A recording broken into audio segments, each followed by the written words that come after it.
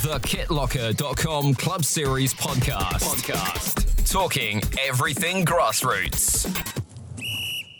Hi everyone, and welcome to another episode of the KitLocker.com Club Series podcast. Today we're focusing on how to successfully run a girls football club at a grassroots level.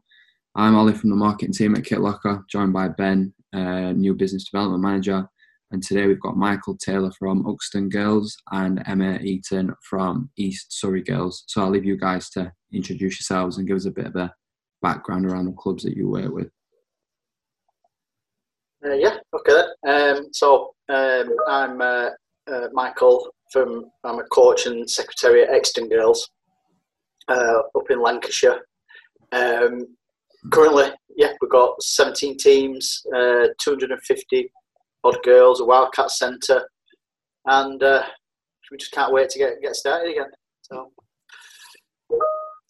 I'm Emma Eaton. I'm the founder, chair and secretary of East Surrey Girls.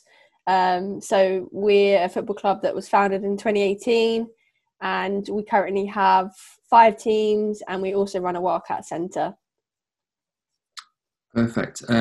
Sorry, Michael, I called you Uxton Girls and it's Exton Girls. It's all right, everybody does.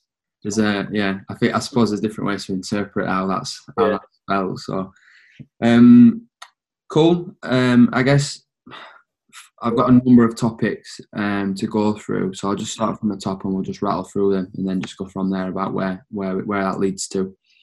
So first things first then, Michael, I'll aim this at you first. You've got age groups from 5 to 18, I believe I'm right in saying. How did you get from the first single team to getting into those multiple age groups? Well, it's all about opportunity. Back in 2002, it was tough. It was tough for girls, and when our chairman started it, he started it for his granddaughter that couldn't actually get in into football teams because of boys. So they started with one team, and then it's just grown from there, and then it's just snowballed over the years. We've had school tournaments, we've done all sorts, and it's just got massive. But I think the big draw is with it being a purely female environment and creating the opportunity for girls to come. Yeah. And Emma, what about you? I think you're so right, Michael, about the fact because it's a girls only environment. That is the key selling point. And for our club, I coached a team at a boys club, and the team wasn't really a priority for the club. It was kind of seen as an extra addition. It was a nice little thing. And although I wanted to grow it, the club weren't that keen, so we kind of stepped away, and that's where East Surrey Girls sort of was created. And from there, because we had a team of sort of 11 girls, one summer we just ran some free sessions in the park, and we got 5 girls. Next week we got 10 girls, and then it just grew from there. And then that season we entered 2 teams, and then that was sort of how we started. And it's exactly that. It's because it is a girls only environment, and that's what the girls want. We've sort of gone from strength to strength really in those last 3 years.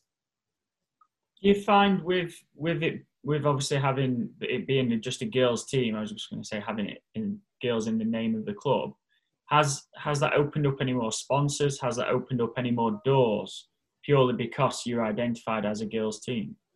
I definitely think that in terms of sponsorship, it does help. I think because brands can see the progression of women and girls football, and it's something they want to get involved in. So I've definitely had conversations with people in the past who said you should take girls out of your name because it sort of separates yourself, and it should be more inclusive, which I do agree. But on the flip side, actually, this is what we do. It's our bread and butter is girls football. Mm-hmm. So why shouldn't we celebrate that? And I think that is something that brands really do buy into. Just following on from what Emma said there, I don't know what it's like where Emma comes from, but around our area, there's some massive boys clubs, and we're just small compared to that. We just get drowned out. all the pitches are taken, all the schools are taken by clubs with 20, 30 teams. So it's really shows how far we've come to be able to hold our own against bigger boys only clubs. So, but yeah, definitely, having that girls in there definitely helps us stand out and keeps that in focus. Where it needs to be. I suppose that's your brand as well, isn't it? You know, you are a girls team, and that is your brand, and that's what you've got to stay true to. So that was one of the questions that I'd actually got written down. So thanks for that, Ben, about sponsorship. It's fine that you brought it up now, but yeah, it's so. What kind of, not to get too, I don't want to get too in depth about what sponsorships you've got at the moment and whatnot, but I know looking at it from a boy side of thing, there's a lot of emphasis on it's either like a parent of a player or you're sending really like cold emails or messages out on social media to certain companies that might be local or nationwide or whatever. Is it a little bit different for you guys then with that unique selling point? Are people coming to you and saying, we want to partner with you because you are a girls team? No, I don't. Certainly not as far as we're concerned. It's a constant struggle to get any sponsors. I mean, the amount of emails I send, we've been really lucky. We have most of it comes from parents or somebody they know, or a random email I'll send out and they'll say, yeah, of course, how much do you want, sort of thing. But I'm not getting anything that's specifically because we're a girls' club. It's still the hard work and effort to actually say, come on, we need some help. But it would be nice if people were knocking on the door. But I've not seen that yet. Yeah, the same goes for us, really. We're quite fortunate. We've got a quite cool sponsor at the moment, Love Corn. I don't know if you've ever heard of that. It's like the corn snack that's like crisps. And they're like a big brand. They're like up there with, like Walker's type vibes.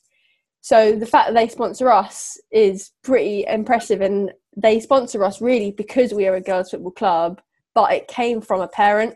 So it is that sort of the thing, like you need that inside contact to get it going, and then sort of they buy into the fact you're a girls' football club. Yeah. Whereabouts in Surrey are you based, Emma? Sort of around Red Hill. So there's a lot of headquarters of big companies around there as well. Loads. Yeah. So you've got that melting pot of very much corporate parents and working in the city kind of thing. So the alignment of that sponsor is relatively not easier, but it's more accessible.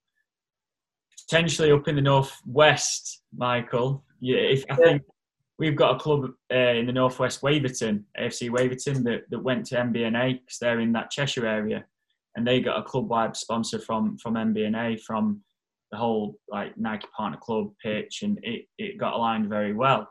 But you just got to knock on not knock on the right doors, just know the right people at times, haven't you? Yeah, it's difficult, and it's a road I was going down before for looking for a club sponsor, partners, and other bits and pieces, just to try and get that momentum going. Hopefully, once things start getting more back to normal, it will make life a bit easier. Both got I mentioned it a moment ago. Sorry to jump in there, Michael. But the Nike Partner Club branding, well, not branding, club that you're part of, the community you're part of. I do think with a lot of clubs that we work with, they don't always utilise that name, that brand, that alignment as much as they could do. Now, Emma, you're already at an advantage where you've got Love Corn as the club sponsor, I dare say, but I think clubs can do, and we can always assist with this, is bottle that NPC branding and go out there to get other sponsors on. The way that I go to clubs and say, being part of this community, Nike Partner Club, you're aligning yourself again next to the biggest brand in the world. The club can take that information and then go to a sponsor. You can go Nike Club sponsor and pitch to those, and then that's how clubs do bring it on board. And there has been some great success stories, for example, Waverton. But I think you've got to take that proactive approach sometimes and think, right, let's get the branding done and like get it out there, and let's see what comes. But that's the development of grassroots football as well. Yeah, definitely. Yeah, it's something that I'm really trying to do, as well as partnerships with, I've not started this yet, player pathways, partnerships, and embrace the whole thing and turn it into not so much a Exton girls, but as a girls football, in general type thing, but with the Exton girls branding. So hopefully, once we start getting more back to normal, we can start really pushing on with all that and getting it out there. So. Sorry, I digressed there, Ollie. No, it's all right. But moving on, because there's multiple topics to get through. I'm just conscious of people's time. Talked about it a little bit already, but what kind of barriers to entry do girls have? So if we've got parents listening to this that have got a young girl that wants to get into football, realistically, where do they start trying to identify a club that's local to them? This is the tricky part. As much as we put it out there, a lot of it, believe it or not, comes from schools and the mates and what the mates doing. We do a lot, especially with Wildcats, pushing it out to all the schools in the area, and we have a lot of success from that. We have a lot of girls. One thing we're really good at is retention from 8 up to 18. So it's that next generation and keep that conveyor belt going. That said, there's a lot of 12, 13, 14-year-olds never done it before, and they just send a random email or whatever, and that's the key part. It's a better opportunity. There's no trials with us. There's no preconceptions. If you want to play, come and play. Try it, see if you like it. If you don't. It's just getting that information and enough visibility for people to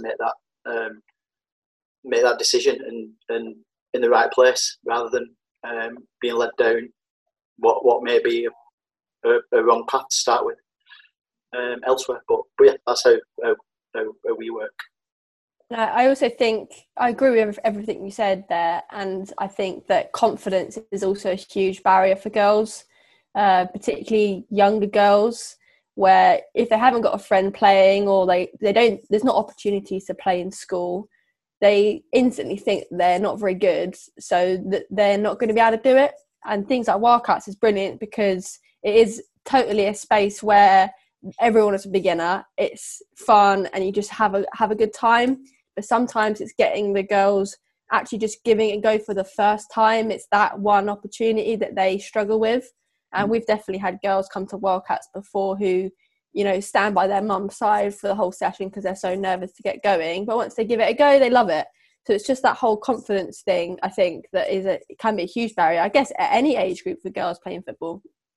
Yeah. And then that's what makes it so easy with it being a girls' environment. There's less pressure, everybody's friendly, it's nowhere near as competitive as boys, and everybody's up against each other. It's just, it makes life a lot easier for anybody that wants to start, in my view. Do you find as well that, this may be a question also, apologies, but do you find that the girls coming to a session for the first time, it is an easier transition or more accommodating, comfortable if it's a female coach? Yeah, that for us it's difficult. We don't have a lot of female coaches, and I'm really trying to push that to get it out there. Not that it matters, because all the coaches that we do have, they all do a fantastic job. They're all welcoming. There's zero pressure to anybody coming in, regardless of who's coaching it. That said, we can't be a female coach or that role model or whatever. As good as some of our coaches are, and as far as I can go, I can do everything. But that's the one thing. What we do need more than anything else is that female role model in that position to do it. But that said, we've got plenty of the guys that we are doing it, and I couldn't ask for more from them. But yeah, definitely that is definitely something that we need more of. Yeah, we're in a similar situation as well, where we're a club. I'm the only female coach in our coaching team, and they're all the guys are brilliant, but it would be nice to have more female coaches. And we do like surveys with our players, and we try to find out like what they like about the club, what they would like to improve. And one of the things is to see more female coaches. And it's just, we know that that's what people want, or that's what the girls want. It's just actually putting that into practice. But I think that potentially could make a huge difference, particularly with something like Wildcats. I think teams maybe it's not as important, but if we could, get more female coaches in Wildcats, it just creates an environment where they feel more safe, I think. Mm-hmm. It's going to be difficult. And touching on the female coaching perspective is that means traditionally it's a parent, if not it's a person graduating from school or university. So if you're looking at the parent age, it's 30, 35, I'm just going stereotypical, parent, myself as well. But if you look back 15 years ago when that parent may have played sport, there wasn't as much women and girls football available, was there? Therefore, there isn't that transition into coaching. Therefore, there isn't as many available coaches to take it up. So it's hard. Where do you look to recruit, I guess, new female coaches, colleges and such as well? Yeah, it's an interesting point that, like, so what we're currently looking at now with our Wildcats coordinator is getting like year 9 students who are doing Duke of Edinburgh's and other things like that to come and start them on that journey of come in, do Wildcats, progress, be an assistant coach, and work the way up, as well as our more senior players as they're coming to the end. Look at start giving a bit back. But having said that, the coaches, all the coaches that we do have, generally you only do it because your daughter's doing it. So you've already got that. You're not coming in cold. You're already on the side of the girls straight away because you know what they're up against and everything else. So that it makes life a lot easier. But that's the sort of thing that we're looking at down the line to get more girls back into it and moving up it through the teams ages. But yeah, it's difficult. It's something we're trying to focus on loads at the moment. Our club is that if we need some coaches, we do rely on the parents. But why do we always rely on the dads? Why do we not ask the mums? And we're doing a lot of work at the moment with the mums at our club to try and give them confidence. And we recently ran a session that shows the mums that you have all of these skills. What the only aspect of the 4 corner model that you don't potentially have is the technical side. You have all of the social and all the other aspects. So it's just trying to change their mindset, really, as to say, well, coaching isn't really about the drills as such or the how you actually kick a ball. It's all of the additional things that go with it. Brilliant. Quite a different way of working there. You've got the top tip from this point. Obviously, we're doing this for things to take away. Is Michael, you're looking at obviously working with the youth of today and working with the education. And Emma, you're working with the mums that are around the club, and it's great to see how you've got those 2 different ideas. Yeah, it's definitely, like I say, at the minute, it probably works better for us to look at the younger age. We've got a lot of girls at the older end who's interested in it, and they're probably more likely to do it than mums are. Mums generally just take the kids, drop them off, stand and watch sort of thing. But it's something we'll try and do further down the line maybe. But yeah, definitely, we'll focus on that one for the minute. Well, I think the good thing is, like Emma, from your perspective as well, there's a lot of information out there now that's accessible for people to look at drills, and whether you use a subscription-based thing where there's drills that are there for you, or there's stuff on YouTube and Twitter and elsewhere. So I think that when you're talking about it, just missing that technical side of it, I suppose it is there for them to learn if they want to, which I suppose is a really good thing. But hopefully from this anyway, once we put this out to the audience, there's people in the area of where you guys are based, and they want to get involved that are on the female side. So fingers crossed on that front. Taking it back a step, so barriers to entry for a girl coming into playing for a club. If you're a parent and your girl, there's maybe like a couple of girls and they've not got a girls' club in their area, and you're maybe looking at setting up a team from scratch, what barriers do they have, and what kind of tips would you give them? So if you were in that position yourselves with what you know now, what would you tell them?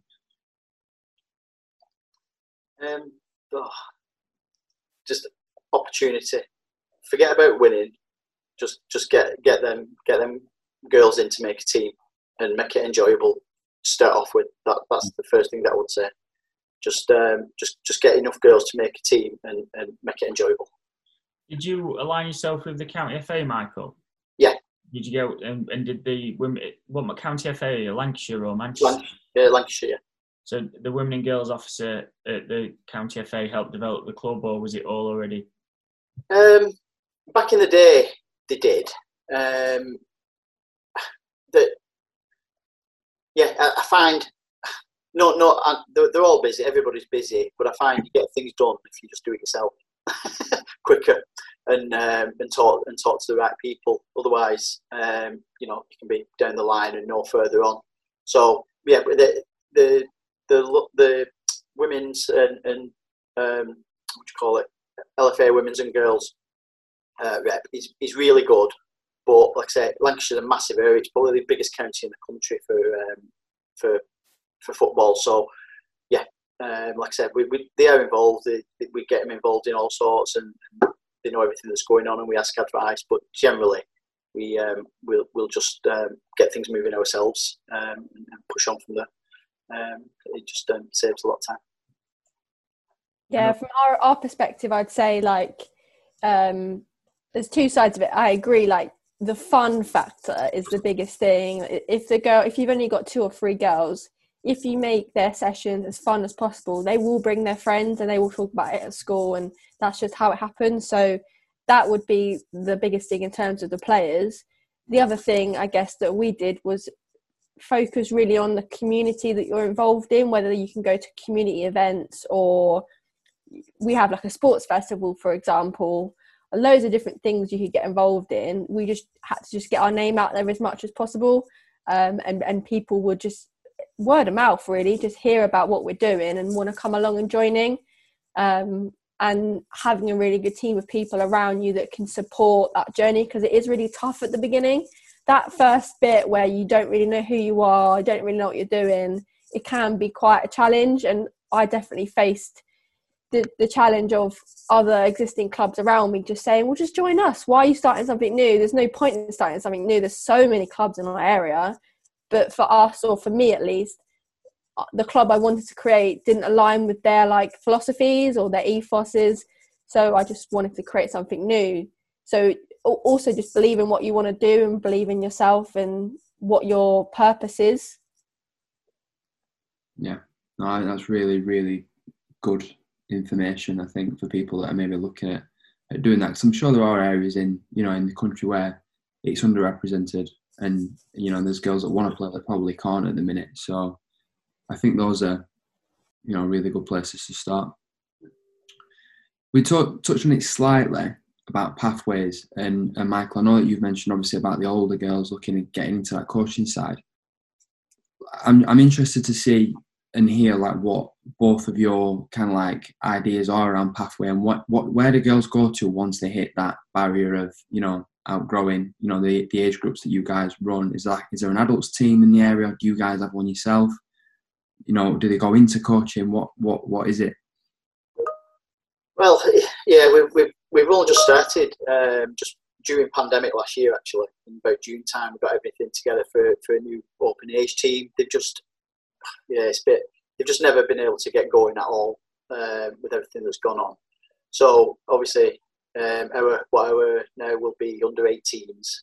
There's somewhere for them to go on, but off the back of that as well, I'm looking at putting provision for to move on to BTEC colleges in sport for those that want it and get to play football as well as part of, and do the coaching and everybody. And then, like I said, it's just having the opportunities there for anybody that wants to continue, really. So that the open age is going to be the next step after the under 18s, probably.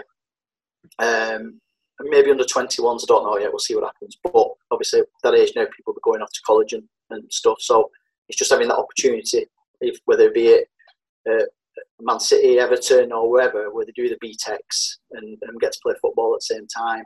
Then that's the sort of partnerships that we're going to be looking for, and see what we can offer the girls once they get to that point. So. Yeah, East Surrey girls, we very different really. We kind of know our specialty is 6 to 16-year-olds, so we don't have any plans to extend that. So we've partnered with a sister club, Ashmount Lee FC, who are a new club will be a new club this year. They're starting in September, and they're a women's club ran by women for women. So they're really inspiring, and we know them on a personal level because we've had some of them come and coach for us in the past. So yeah, we decided to partner up with them. So there's a pathway so that once the girls sort of graduate as such from East Surrey Girls, they can go on to play for Ashmount. And the idea is that we'd get some of their players to come and coach for us as well. So there is more continuation, and like the players know some of their players and they're used to them. And yeah, we just wanted to offer a different opportunity away from East Surrey Girls, because we know like in the title it's East Surrey Girls, and when you get to that sort of age like 16, 17, well, I did anyway, I sort of didn't count myself as a girl. You want to be thought of as a woman, so let's create an opportunity where they can actually be that. No, brilliant. That's again, you've both got your you're right, you know, your colours nailed to the mast to an extent there and what you want to do next. But it being stable, I think is great that they've actually, you know, they've got a route. It's not when I hit 16 and I finished playing football myself, I was like, what do I do now? I don't feel like I'm grown up enough to play adult football, but I can't. I'm now too old to play the age group that I was at, and I was in limbo for 2 years, and then fell out of love with playing football, and then, you know, the side effects of that, you know, of exercising less, you're not socialising as much with a group of people that you don't see at school. So the fact that you've got that, I think it's brilliant. Sorry, Ben, go on. Sorry, I was going to say, from obviously potentially very different answers, but what are the leagues like for the open age group? For you, Michael, and what do you know what it's like for Ashmount as well, Emma? Is there many teams that are within that open age leagues? Yeah, ours is the one that we've got several options really. There's we're quite lucky that under the Lancashire FA there's a recreational league, which is what it is, just recreational, and there's I call it a proper league. You know, you get fined and all sorts in it, so it's just gauging the feeling of what the girls want to do, and you know, can either rearrange times or whatever, whereas the other one's fixed. So it's that understanding. Are you just coming for fun, or do you want to give it the full thing? So yeah, we've got plenty of options, and it's all the way from, I don't know, Preston all the way up to Carlisle. So so there's a lot of teams in between. So yeah, plenty of options for everybody. And even one of our teams now is playing in a boys' league, first time ever. That was one of my questions, actually. So yeah, there's plenty of options. So it's one good thing about Lancashire. We're not short of places to go, which is good. Yeah, and for Ashmount, I'll be honest, I'm not totally sure, but I know that they are the only sort of proper, as you say it, like proper team in our local area for girls or women to play. There's loads of rec teams around which are brilliant, but they will be the only proper team. So I'm not quite sure, to be honest, how many women's teams are in sort of Surrey or that local area. I know definitely the league we play in, which is the Surrey County Women and Girls, there's definitely not women's teams, so they're not playing in that league. So yeah, it's just quite interesting. And I think it's the other thing as well is for women's rec football, where I am anyway, that for the most part starts when you're like 30 plus. So I do think there's a huge gap for girls on the recreational side when between sort of 16 to 30, because I totally understand why women's rec teams are 30 plus, because that's their target audience. They're for women who maybe haven't played before or just wanted to have a bit of fitness, which is fine. But I do, well, for where we are in Surrey, I do think there is a gap for that age group. Yeah, I think you're right. I think this is with our open age team. There's a lot of the girls that finished with us at 16 and have done nothing till they're like 21, 22 now, and then we started that team and they're coming back. So yeah, I think you're right. I think there's definitely a gap there. So we'll hopefully we can fill that somewhere. Cool. You guys have, you know, as clubs, been really well established now. One question that I have got with that is, how has participation changed over the years? Obviously, now I think it was only last week that Sky Sports, it might have even been this week, that Sky Sports announced their WSL TV rights. What kind of impact has that had in like the media coverage? Has that really increased participation tenfold?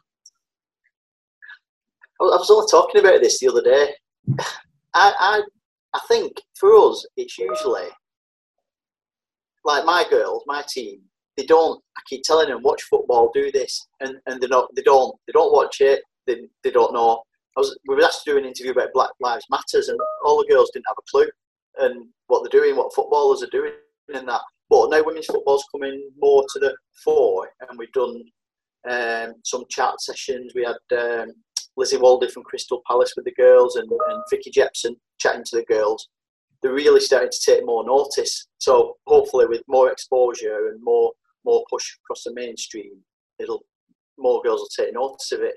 I think last time it was the Euros. After the Euros, we had a big World Cup. We had a big push on, and it's the Euros next year. So hopefully that'll cause increase again. But generally, yeah, I don't. Majority of hours, aside from a few that I know of, don't really know that much about what's going on in world of football. Certainly not in my lot anyway. Yeah, I think our players are 50-50 really. 50% of them watch it and 50% don't. But those that do watch it, for the most part, watch women's football, which is quite good. So I know when I played, probably around, 2007-ish, I'd never ever watched a women's football match. Like, probably I couldn't even name you a player at that point. So the fact that even now, we're quite fortunate because we're quite close to Chelsea, we're quite close to Crawley, Brighton played down the road from us in Crawley. So we're quite fortunate that we have opportunities to go and watch live matches when you can, obviously.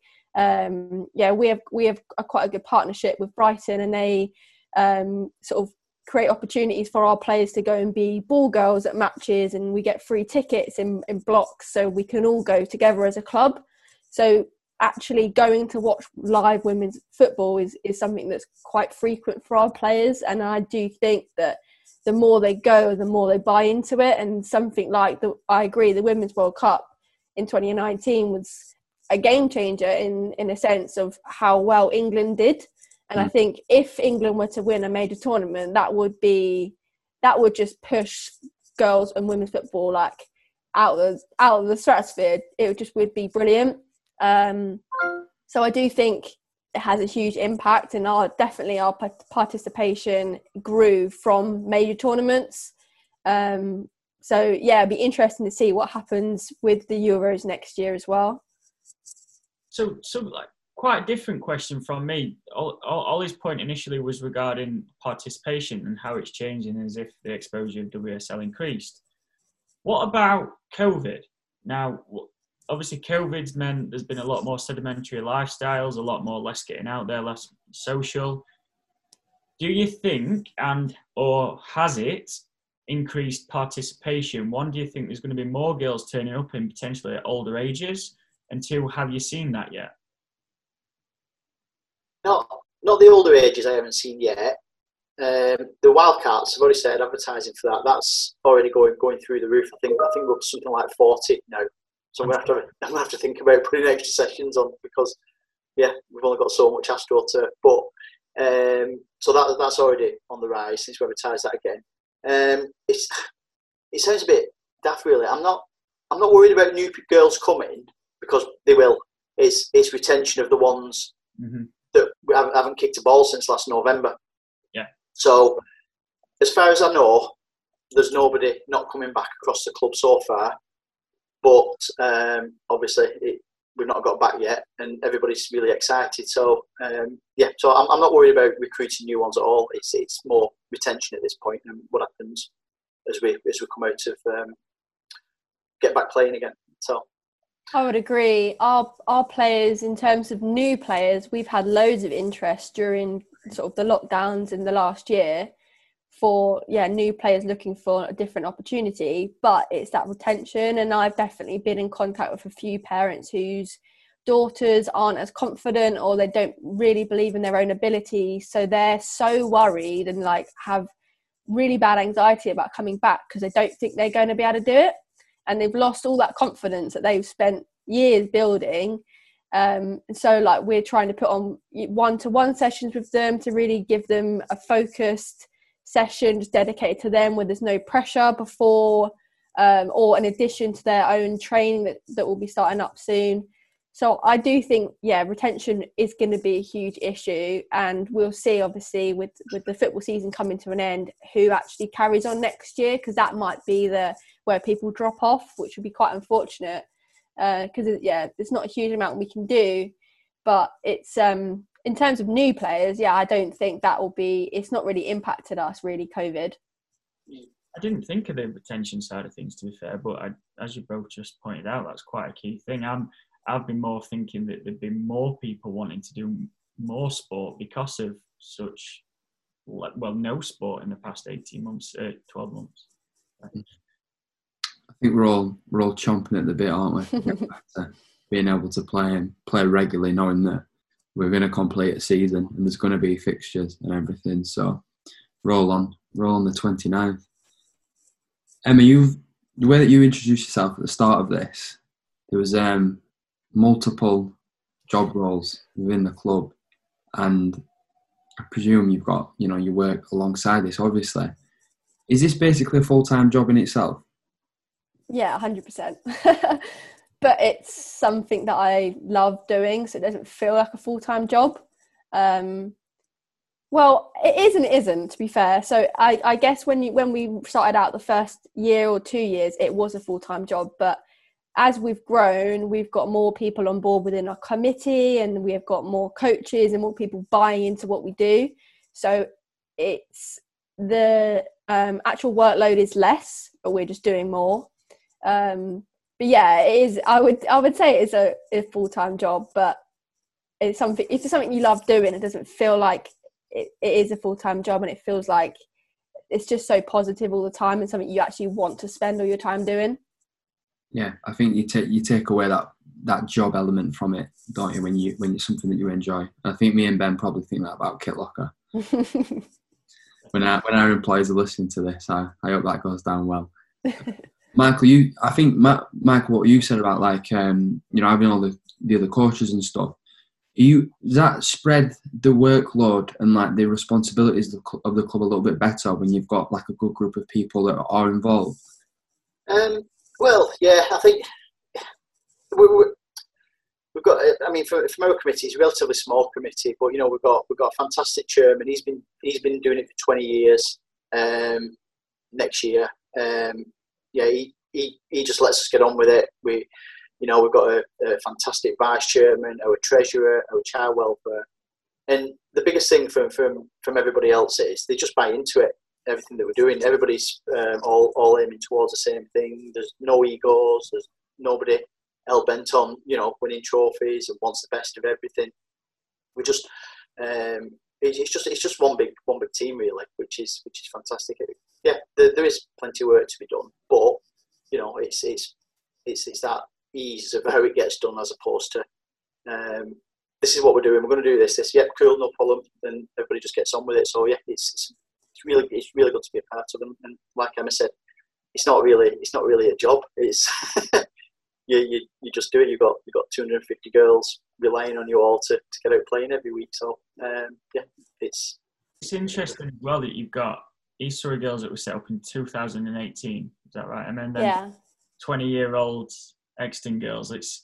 And both are girls teams, clubs, should I say? Sorry. So it works. Obviously, from your side, I mean, it works, but then you've got that evidence, that historical evidence, so to speak, that it shows it works as well. But then even with the elite side of things, I know financially they've struggled, but Doncaster Bells, they were the girls or women's club at the time, 8 years ago. As I mentioned, financially the things have changed, but they were solely a women's football club and subsequently girls teams as well. And even back in, like I say, years ago, that was a model that worked. So it's great that it does work. not work, it's successful, and you don't need to rely on the lads. Is probably where I'm saying meaning. Oh yeah, definitely.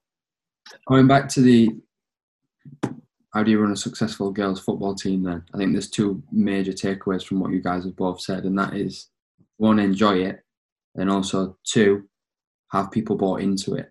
And I think that if you've got those two things, you probably are on the right track of making it a sustainable club. One thing, I'm not saying this negative in the slightest, but I imagine that you've had issues, like we've all had problems in, getting the club to where it is to today. You are both successful, but what has been the major issue that you faced, that you've overcome, or you're still overcoming now? What's kind of like been the main thing that that you identified as being, this is something that we need to get right to carry on? I think the biggest thing for us at the minute is facilities. It's the one single biggest thing that's stopping us from expanding further. Like I said, we're in the middle of some really big boys clubs, and there's all the schools and AstroTurf and everywhere else. It's just taken over by 20 to 30 teams. Part of our area, our pitches were taken over by housing development, so we've had that cut down from 3 pitches to 2. And luckily, we've managed to secure a school to move our younger teams onto. So that's the single biggest challenge for us at the minute. Is just getting more facilities for us to keep growing and keep going on. I would say for us is coaches. Obviously, you do rely on parents a lot, and particularly with something like Wildcats, you have this group of girls, and some of them are only there if they're there for a year, they get to a point where they want a new challenge, they want to go into a team. So you create a new team, but then you're stuck with that challenge of, well, who's going to run it? And it happens to us every season. You've really got to sell it, or you've got to use your sales techniques to get a parent to buy into it. And it's that whole thing about commitment and flexibility and how much they want to give. And for us, that's just been a challenge for us, and we haven't really found a solution in terms of like the best way to go about it. At the moment we just approach the parents that seem the most proactive, but then again it goes back to that whole thing of, well, we're approaching the dads, why we're not approaching the mums, and so it's a massive piece of work. But that, for the most part, that's the thing that stops us creating more and more new teams, because we just need people to run them. Within the customers that we work with at Kitlocker and the network of people that I know across football, I think that's quite a resounding thing across football, is who can run the teams if a dad, for example, doesn't want to. Now, I'm just going to speak male and female football, but one thing that clubs have started to do, and notice more clubs have started to do, is the more coaching companies that are now coming through, they're then aligning themselves with a grassroots club, aligning themselves with a coaching company to then run the teams, which, as long as the coaching company buys into the club, you're going to get that streamlined approach. The club gets a manager or a coach for the team. Is that something that you'd ever look at, or do you feel that you're passing the reins on a little bit too much? We've definitely thought about it before, because I know clubs locally that do the same thing. The only thing with that is that by our club being of like volunteers or people, for example, whose daughter plays, it sort of creates like this community, and people really feel like one big family.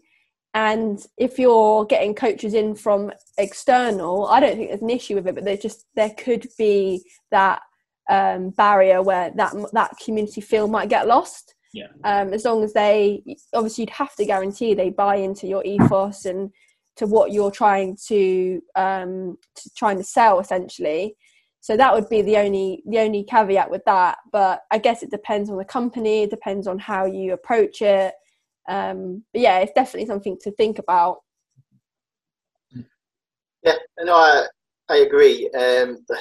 It's really difficult. But like I say, it sounds like a cliche, but it's more than a club. It's like a community. For somebody to come in out of the blue and just not be part of it for so long, it's difficult to do. But having said that, if it's the right people at the right time, then it's obviously something that you consider. But yeah. Agreed. Guys, I've got 11 discussion points and I've ticked them all off. I really appreciate your insight and your feedback. It's been really enlightening. I think it'll go a long way for people that are looking to get into playing or setting up a club, having your expertise on this. So I really appreciate it. Before we shut off the recording, Ben, is there anything else that you want to ask? I was actually going to suggest to the guys here, is there any summary or final points you'd like to put out there for best practice to people listening? No, well, one of the things that we've just started doing is, and I would really encourage this, and it all got stopped because of the pandemic, is get the girls involved in your youth council. Get a youth council, get them what they want from the club and how to run, and what they want to how to run it, what to have, decide their own team names, kits, whatever they want. let the kids have the input. Brilliant. Youth council, and that would be my advice. Brilliant. I definitely agree with that, because that's something we do at our club as well. Was we just you got to listen to the players. At the end of the day, they're the ones that are playing. They're the ones that are actually putting in the effort. Although we all do put in effort as well, but they're the ones running around, and it's an opportunity for them. So why are all these adults making the decisions? The kids should make the decisions, right? That just makes sense. So that would be, I agree, that would be one for me. And I guess the other one would be just be super adaptable and creative and how you do things. Just because something's been done before or that's the way it's always been done doesn't mean that's the right way. So just, I guess take in culture and society and everything that's going on around you and just be adaptable to that and to what best suits the girls. Exactly. Like I say, what works for my team doesn't work for our other 16. All the coaches do what they see fit on whatever day. If they can see the girls can't be bothered, just give them a ball and they'll go and play or whatever after a tough day at school. But yeah, definitely let them call the shots. I think as well, one probably compiling both of that is what works in a boys football club that someone may have come from or been witness to may not work in a girls football club, and that's the main reason why you're doing what you're doing, why we're on this call is webinar, is because it's a girls football club. Yeah, it's different. I much prefer the girls football to the boys. It sounds really selfish, but it's a lot purer. There's no rolling about on the floor. There's no arm flailing. They say sorry to each other when they've cropped each other, sort of thing. It's a lot more how can I say, mouldable, as opposed to what all the boys kicking each other in playgrounds and elsewhere and God knows what else. Whereas the girls, they're just an absolute pleasure, and they really take everything on board and do the best. But yeah, I'd coach girls any day a week. I think that probably does come from watching the pro game as well. And like you said about the girls not watching it as much, they just want to play. So exactly, yeah. Well, guys, absolute pleasure. And on behalf of everybody that's listening to this, and obviously myself and Ben and everyone at Kitlock, I really appreciate your time. So if anyone's got any feedback that's listening to this or they want to get in touch, just give us a shout. So thank you very much. Yeah, cool, no worries, thank you. The KitLocker.com Club Series podcast. Talking everything grassroots.